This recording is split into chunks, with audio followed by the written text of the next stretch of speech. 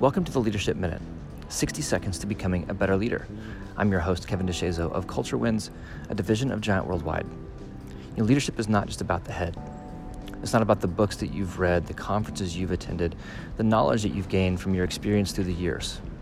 Those things matter, of course, but what it's really about is how that information has changed us, how those experiences have stirred us, have spurred us on to want to become a better person, to become a better leader. It's about how that information and our experience has transformed us.